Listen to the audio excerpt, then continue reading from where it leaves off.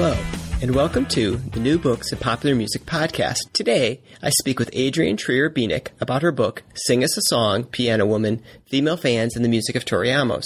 Our conversation explores how Tori's fans make sense for music and use it for healing. We also examine the world of pop music fandom through a feminist perspective. Well, I'm so glad you're talking with us today, and why don't you tell us a little bit about yourself and why you decided to write this book? Sure. Well, I am a sociology academic. My PhD is in sociology, although I would think that it probably would stem closer to gender studies than anything else. And I have spent most of my academic career studying gender, and specifically for a long time it was violence against women. And then eventually it turned into kind of the cultural appropriation of violence. I wrote this book because it was the product of my dissertation, which I wanted to understand how fans of Tori Amos used her music as a means to help them heal after they'd experienced trauma, and to also kind of look at the more feminist aspects of her music and of her songs. So the book was a happy byproduct of the dissertation research that I had done. Well, great. Well, one thing that really struck me as I was reading through it, and I think gives a sense of how Tori and her music is just a little bit different than some other pop music, is just what the scenes are like at her concerts. So can you maybe explain a little bit what a concert is like? Yeah. A lot of people refer to it as Tori Church, that it's not so much – it is a rock concert. It's definitely rock music. But there is a almost calming or Zen-like vibe that kind of floats around a Tori concert. And people go as much to hear songs that they enjoy played and to kind of rock out. It's equal to hearing songs that have really helped them or have really touched them in some way. It's more like when you go to a typical rock show, people stand and they sort of dance, and that happens at Tori shows, of course. But for the most part, she comes out, she waves to the audience, she sits down at the piano, and then the audience sits down, and you sort of experience it more like a symphony hall or a classical music concert than you would a typical rock show. And I think a lot of that is because people are there more to go on that journey with her of the songs she's selected. Every night she picks different songs to play. And a lot of times those songs are mirrors of what is happening in the world in that moment. So a really easy example was after Kurt Cobain killed himself, she actually, I think it was a couple nights later, played in an old church in the UK somewhere, a show, and she covered Smells Like Teen Spirit. And, it still is listed as one of the most haunting moments in rock history. That's the kind of stuff she does. She likes to mirror what is happening in the world into her concerts. And that's what makes them a little bit different. Each night the set list is different depending on what is happening in her life, in the city she's in the world she's in, all of that. Well, I also get the impression that it's not just kind of how the audience responds, but even how she interacts with her audience. And I was surprised to learn that she has a lot of interaction with her audience. Yeah, it's amazing. She does meet and greets before every show. So anybody can show up. Sometimes it depends on the length of the line, if you get to see her or not. But the theory is that anybody can show up before a concert at the venue, at the stage door, and she'll come out in the afternoon, and she meets with as many people as she can and talks with them and takes on requests and hears their stories and takes their letters, and sometimes people bring gifts, and just interacts with her fans. And it's, I'm not sure how many people do this. I would venture a guess that it's not a lot of people before every single concert take time to meet with fans, and it's free. You don't pay anything. It's not an extra ticket. In the past, I know people have done kind of a paid meet and greet, or you had to be on a special list. Tori doesn't do that. Tori, it's very much if you want to meet her, you show up, and if time allows, you will get to the front and you will get to talk to her, which is crazy. There's not a lot of people that do that. Or I don't even know if there's a lot of people that would want to do that, because it's, a lot out of her day. Well, in the course of your study, you spoke with a lot of fans. What did you learn about the fans? Who are they, and why are they interested in her music? Tori fans are a wonderful, eclectic, fun group of people that the reason I wanted to do this study, one of the reasons I wanted to do this study, was because especially with women and female fans, they get labeled crazy or really overzealous in how they act and the way what they say and how they behave at shows. You know, they get crazy and they throw things on stage and they cry and they lose all sense of emotion and just faint or pass out. And of course that happens, but it almost has become a stereotype of what a female fan is and what she's interested in her music, that she only wants a hot guy on stage performing for her or a woman on stage thinking about losing love, because that really is what's important to women, is to find love. And Tori fans really challenge that, especially the women I spoke with. They are more interested in music that helps define them. They're more interested in music that speaks to their experiences, what they've been through.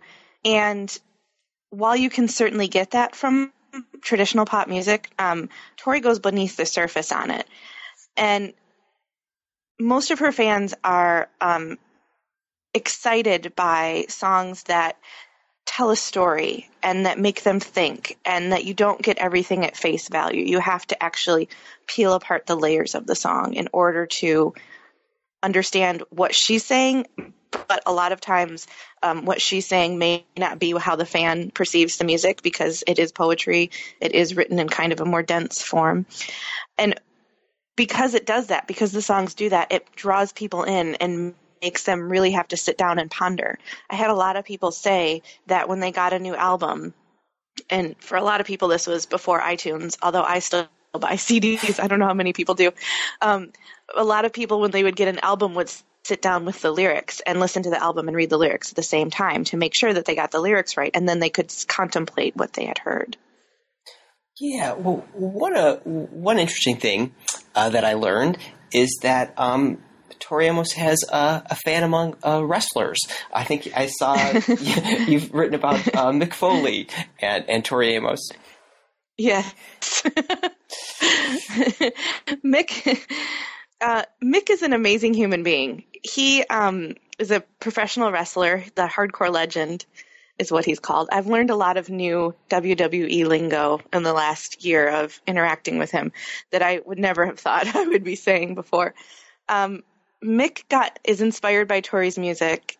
He's written in his book, Countdown to Lockdown, about how he would use it to get him pumped up before a show.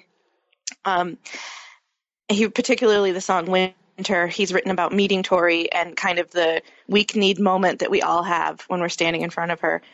He's a true fan. He's really in it to talk about being a fan.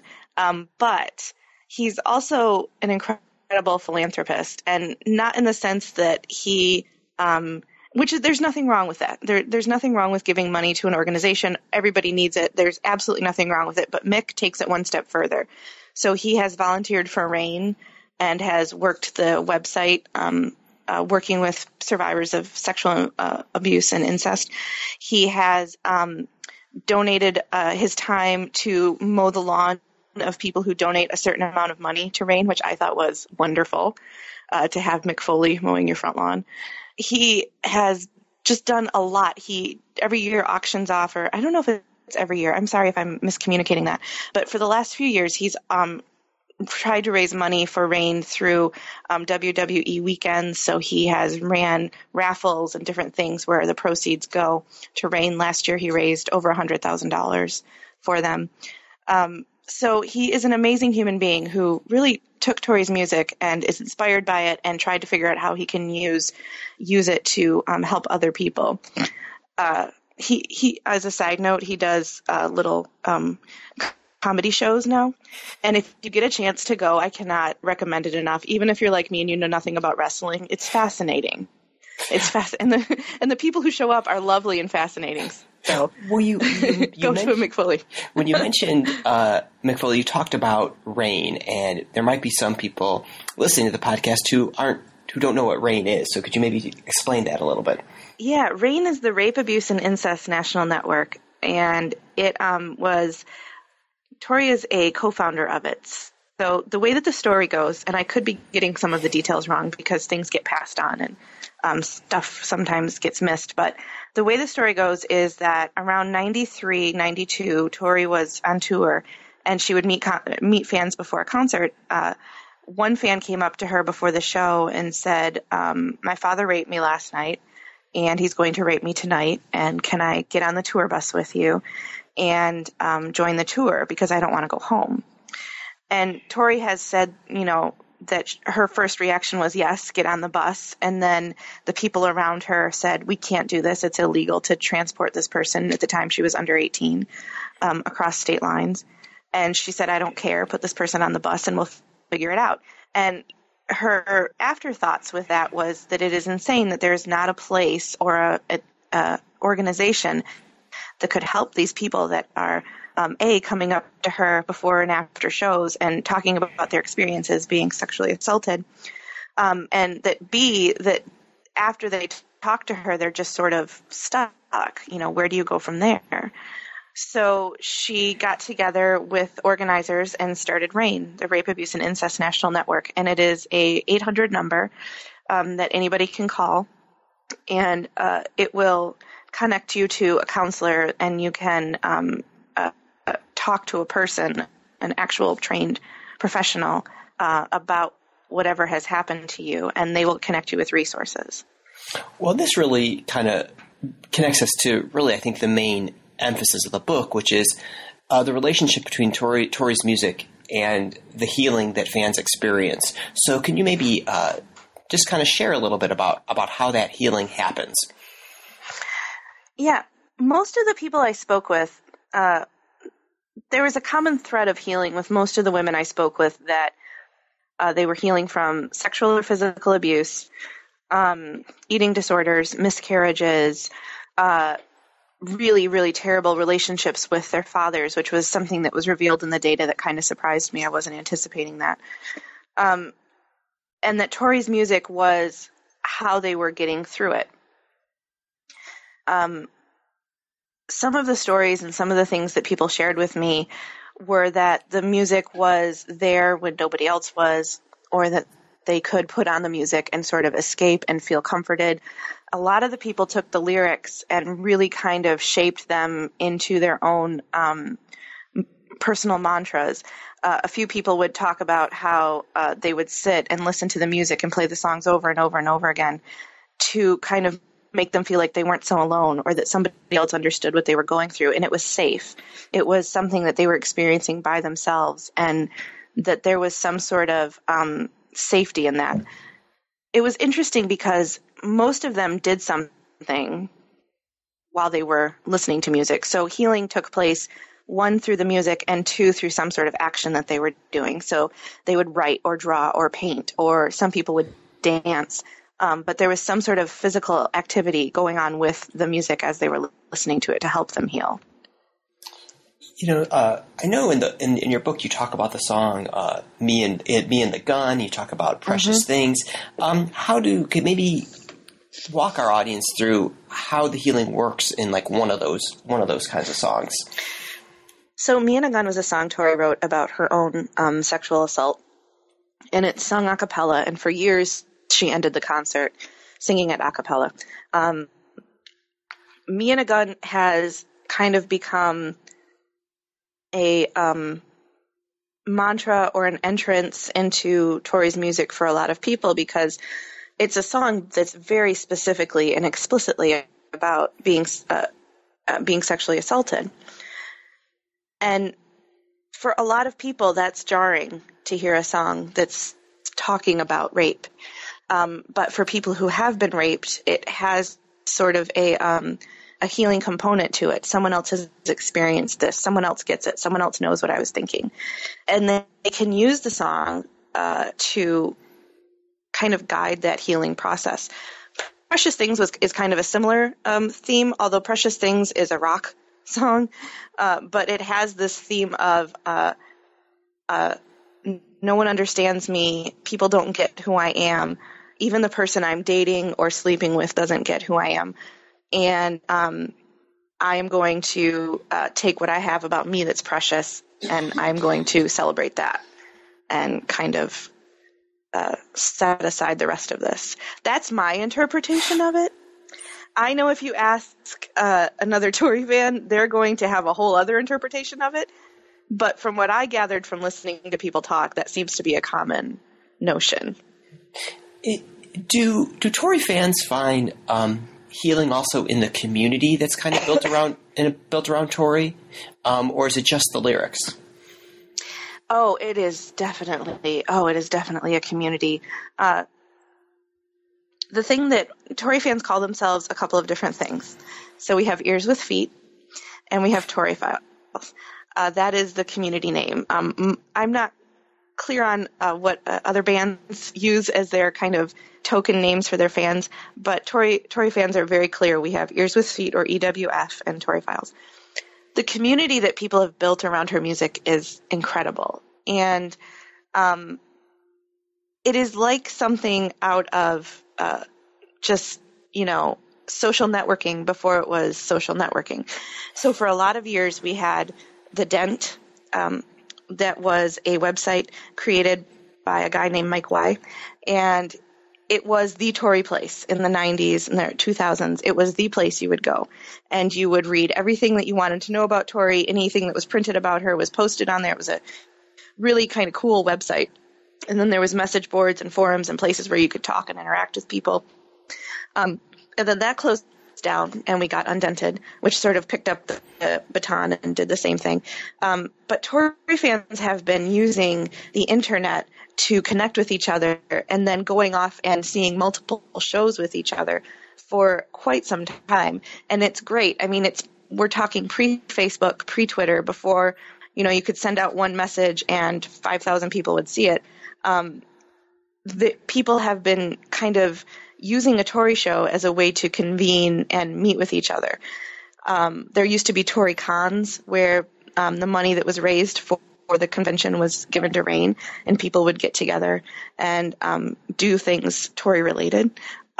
There was, for a while, different groups that would make different T-shirts and things that said like Ears with Feet on them, so that you could identify yourself when you went to a show, and you could buy those and wear them to shows so people could kind of spot each other in different concerts. Now, in the last few years, there's been some really cool advances where people have used Facebook and Twitter to raise money for RAINN in the name of Tori. So the last year, 2 years ago, for her 50th birthday, there was some really cool fundraising efforts that were happening where people would donate stuff to an organization, and they would in turn raffle it off and raise money for RAINN through that.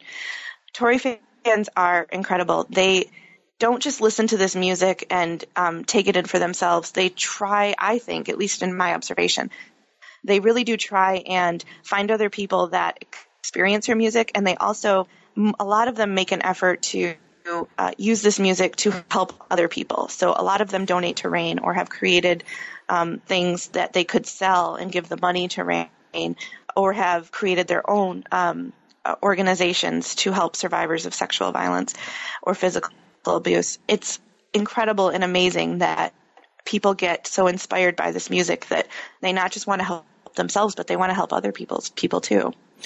Now, it's interesting.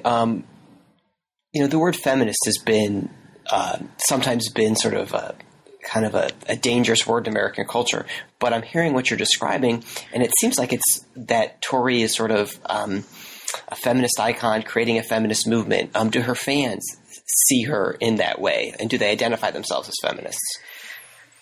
Yes. So something like 73% of people I spoke with identified as feminist, and also saw Tori as a feminist. I think it's unfortunate that we get so caught up in that word and all of the loaded connotations that people have placed on it that usually have nothing to do with feminism. Because what she's doing is she's empowering women and men to go beyond what they're taught is appropriate for men and women. And feminism often gets attached just to women, which rightfully so. But we forget that it's patriarchy that feminism is speaking out against, not men, but what patriarchy does to men and women. quite a few women on their own, before me even having to ask, would start an interview off by talking about feminism. I remember one woman, Haven, when I interviewed her, I think my first question was something like, what comes to your mind when you think of Tori's music? And she said, well, what comes to my mind is feminism, because I don't think you can listen to Tori's music and not be a feminist. And that was a fairly common reaction, that in some way, on some level, everybody got that there was feminist activism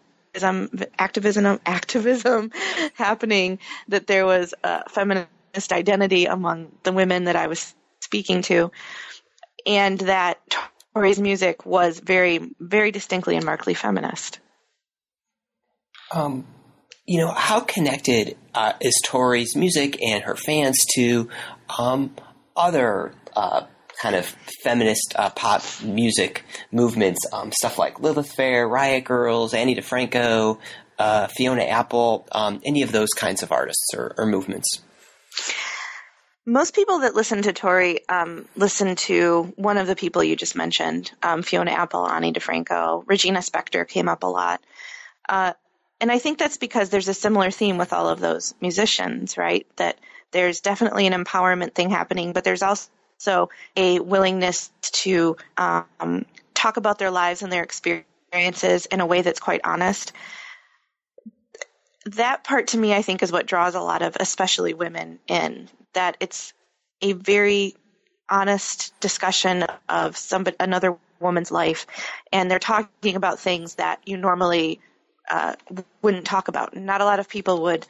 Tori made a record in 98 called From the Choir Girl Hotel, which mainly, by and large, discussed her experiences with miscarriage. Not a lot of people would make an entire album to address how horrible somebody feels after they've had not just one, but a couple of miscarriages.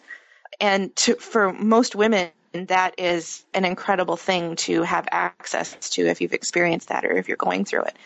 So a person like Fiona Apple or Regina Spektor, I think even Alanis Morissette would fit in there, and Annie DeFranco, they're kind of the exception to the rule.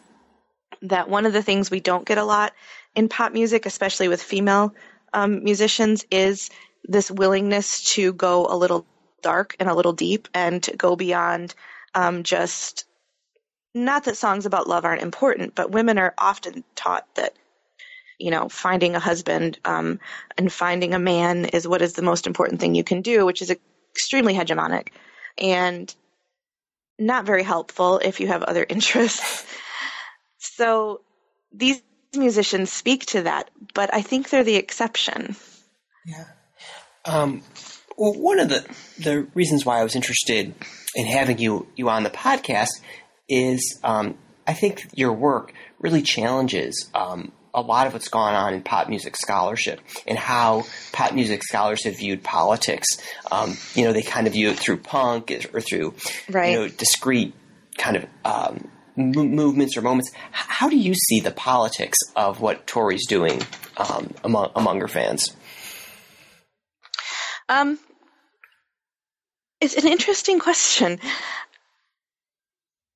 I think that one of the things that we get caught up in pop music scholarship is that everyone's experience is the same. That everybody, men and women, fans, audience members, that our experience with music is the same. That if a person is singing about something, that men and women are going to feel the same thing. I think that Tori challenges that, and I think she says, that women's lives and women's experiences have often sort of been put on the back burner in music, and that means you're kind of neglecting half of the population. So when she addresses that, and I think is very feminist about the way she addresses it, I think that makes people uncomfortable, but is extremely necessary. It also seems like there's been a disproportionate attention on like Lady Gaga or Madonna, and I don't know, maybe can you think a little bit about that out loud, about why there's been so much focus on those acts, but maybe not some of these acts that we've been talking about, like, Annie DeFranco, Regina Spektor, and Tori, and these kind of people? You know, I grew up in the 80s and the 90s, so Madonna is a very near and dear person to my heart. However, I get it. And Lady Gaga is it's funny that you bring her up.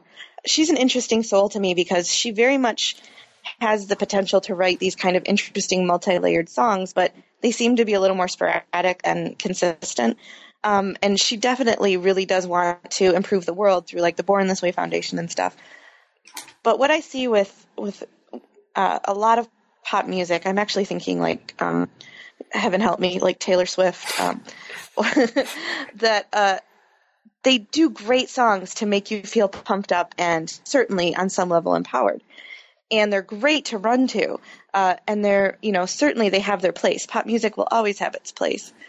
But it's the surface. It's not what's happening underneath. And what Tori and Ani and a lot of these other performers that we addressed do is they scratch that surface and go below it and start to get into, okay, so I'm feeling good. I'm feeling like I can take on the world. Now what happens? And what happens when I fail? Or what happens when somebody doesn't want me to advance in whatever way? How do I go beyond that? That, to me, is one of the major differences. And, Madonna has always had her place. She always will. And she's done, quite a few albums that start to go below that surface. And for some people, maybe it does. That's kind of the interesting thing about music, right? That I'm sitting here saying that maybe Madonna needs to scratch a little bit more further beneath the surface. I think she definitely did that with Ray of Light. But then she kind of does a 180 and we go back to candy shops and, cheerleader outfits and that kind of thing. So I don't know if this is quite right, but did Madonna clear space for someone like Tori? Could have Tori Amos had the career that she's had without Madonna's success? I think in the book I talk about the kind of the work of Joni Mitchell and a lot of the women from 70s, 60s and 70s music as people who have maybe paved more of a way for female artists just in general. I tend to think of that more as the trail being blazed. That said, Madonna did a lot business-wise for women in music. If you watch older, you can find YouTube video clips of her in the 80s where she, I don't know if it was a convention she was at or a music conference, but she was actually speaking on a panel with Duran Duran. And they were saying, that they don't like that music has to have a video now and that it just doesn't make any sense, that if you're a musician, you shouldn't have to make a music video. And she said, well, what's the difference between me putting a camera on you on stage and recording it and playing it on television and you making a music video? Both of those are still performances. I think Madonna did a lot for music in terms of industry and kind of breaking through some of those barriers. But a lot of it was done through very typical feminine ways. And the women we're speaking about have benefited from that, but they've also benefited from the Joni Mitchells of the world and those artists that came before that maybe didn't fit into that same mold. Yeah. Your book employs a number of sort of academic theories to help make sense of Tori Amos and the interviews you did. You use both feminist standpoint theory and social interaction theory, or symbolic interaction theory. Symbolic interaction, yeah. Can you maybe offer a brief introduction to people who maybe are going to go pick up the book but maybe aren't familiar with those terms? So feminist standpoint theory, usually for me at least, was used as a research, a way to guide my research. Essentially, it means that we place the experiences of women at the forefront of a study that we're doing because traditionally women have either been left out of research or have only been studied in very, very small groups. So, you'll look at a study and you'll see 50 people were interviewed. Of that, 10 were women. So feminist standpoint theory sort of says that we need to make a conscious effort to bring women's stories to the forefront. And then once we have them, to honor them in some way. And to kind of think about how when someone is being interviewed or when someone is a part of your research, how that is going to affect them. So a few of the things I did to before I interviewed people was I said, I can stop anytime you need me to. If you say something and you're not comfortable with what you have said, or you want to take it back, or something just doesn't feel right, just let me know and we can omit it from your transcript. And I really wanted to make sure that that they knew that this wasn't about me getting information from them. This was about a conversation. And if there was a part of that conversation they weren't comfortable with, I was fine with taking it out. I also, before I interviewed people, most of my interviews were done over the phone. And before I interviewed people, I pulled up on Google crisis hotlines and counselors in their area, excuse me, or organizations in their area that would help them if the interview started taking a turn that made me think maybe somebody needs more help. I'm not a counselor and I'm not a therapist, and I certainly couldn't offer that to someone. So part of Feminist Standpoint was doing just that, was honoring the stories that were coming to you and placing women's experiences at the forefront. And can you, before you move on to symbolic interactionism, do you see that in pop music that most of the fan studies tend to be focused on men, or that they tend to leave women out? What's your sense of what's happened in the past? I don't think it's a focus. I don't think it's an intentional focus on men. I really don't. I think that most researchers aren't taught to see those differences, just like most researchers aren't necessarily taught to see that there's a disproportionate number of people racially in studies or via sexual orientation or any of that stuff. Most people are just taught to do research.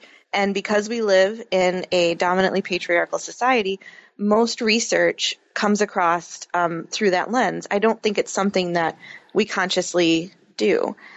But I think in fan studies, particularly in audience studies and pop music studies, that we tend to apply the notion that what works for men works for women. So there's a great book called Tramps Like Us. I can't say the man's last name. I know you can. Cavici, I think? Yeah. Yes, okay. He did a study of Bruce Springsteen fans, and when I was writing my dissertation, his book was a nice guide because it was sort of somebody who had kind of done what I had did. But in the book, he mentions that when he would interview women, that he had very few interviews with women. And one of the reasons why was when he would talk to them, he would get the sense that they weren't necessarily wanting to open up to him about what made this music personal. And he felt like if he were a woman, that may have been different.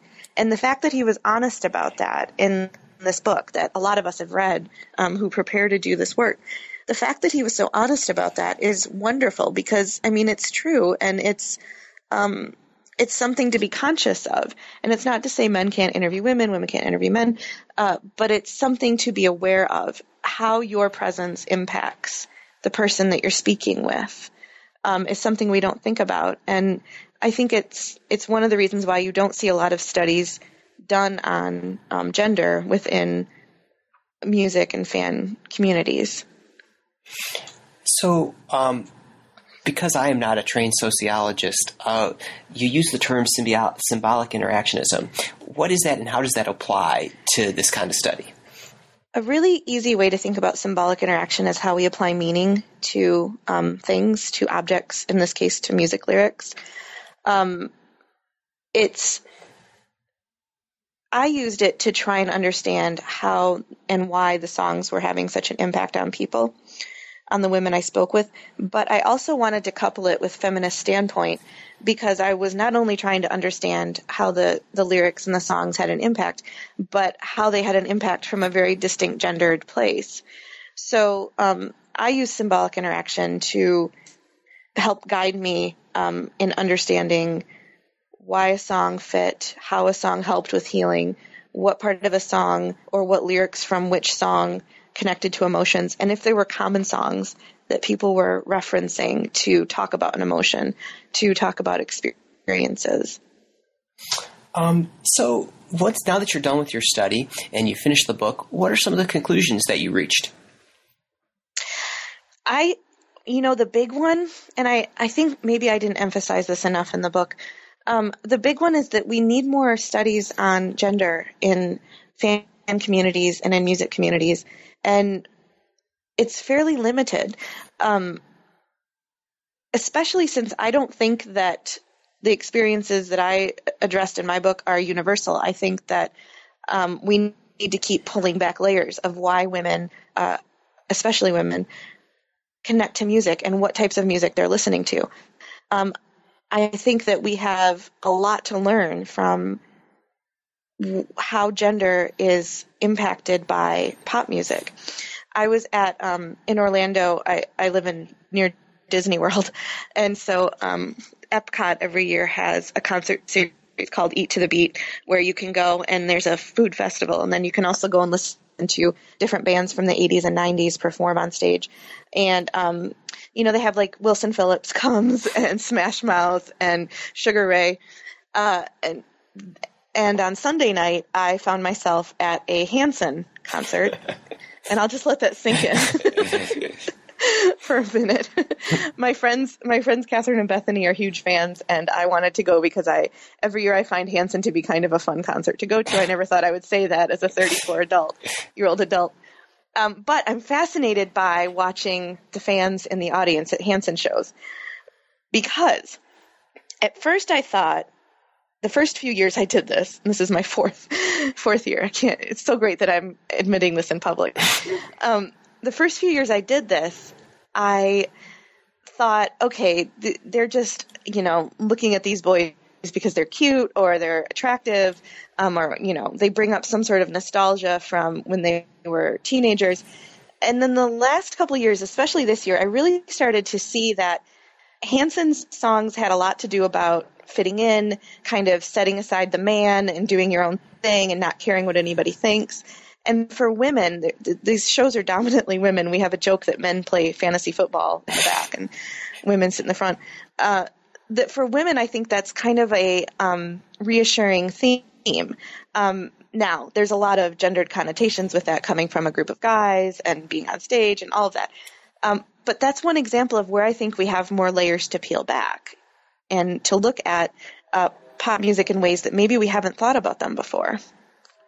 Yeah, well, I know in reading the book and speaking with you, I want to listen to more Tori Amos. So what should I be listening to, and what should other listeners?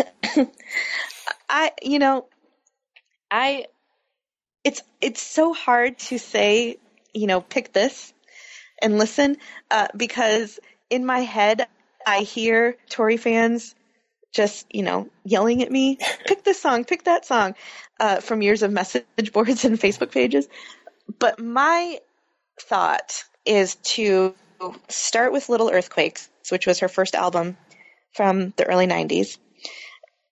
Start there, and to bookend it with her most recent, which is Unrepentant Geraldines, because you get sort of the evolution of a person. In the early 90s, she was in her mid to late 20s, trying to figure out where she fits in life. And Unrepentant Geraldines is very much about a woman who has passed 50 and is trying to understand her worth. And it's also kind of fighting against this notion that once you hit 50 and you're in entertainment, you just sort of fall off the map and you're done.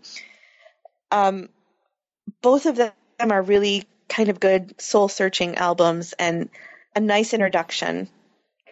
That said, my favorite song is a song called Cooling that is a B-side, and I don't mean to sound pompous in that sense that my favorite song is one that's so rare. But she plays it live a lot. You can find it on iTunes. And it's a good kind of, I think, introduction to the way she writes in a poetic way. Yeah, I know that you do a lot of work. I've been very impressed looking at all that you do. What projects are you working on right now? So I just completed editing a book called Fangirls in Media, Creating Characters, Consuming Culture. And Fangirls kind of looks at the notion of female fans and how they're consuming and why they're consuming the media that they're looking at or they're interested in. I have chapters in it. People wrote chapters. There's a wonderful one on Star Trek, the infamous Carol Marcus underwear scene that caused a lot of controversy. There's chapters in the book on video games and how that relates to kind of racial identity.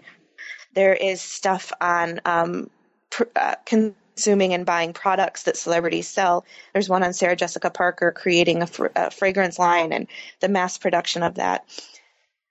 It's kind of an interesting book, and it takes a discussion of fan culture maybe a little bit further in a dialogue that I think really needs to be happening. And I have a theory book coming out next winter, a feminist theory book that I've worked on, feminist theory and pop culture. Well, this has been great. Thank you so much. Thank you for having me. You have been listening to the New Books in Popular Music podcast. Today I've been talking with Adrienne Trier-Bieniek, the author of Sing Us a Song, Piano Woman, Female Fans, and the Music of Tori Amos. This is your host, Richard Scher. Thank you for listening.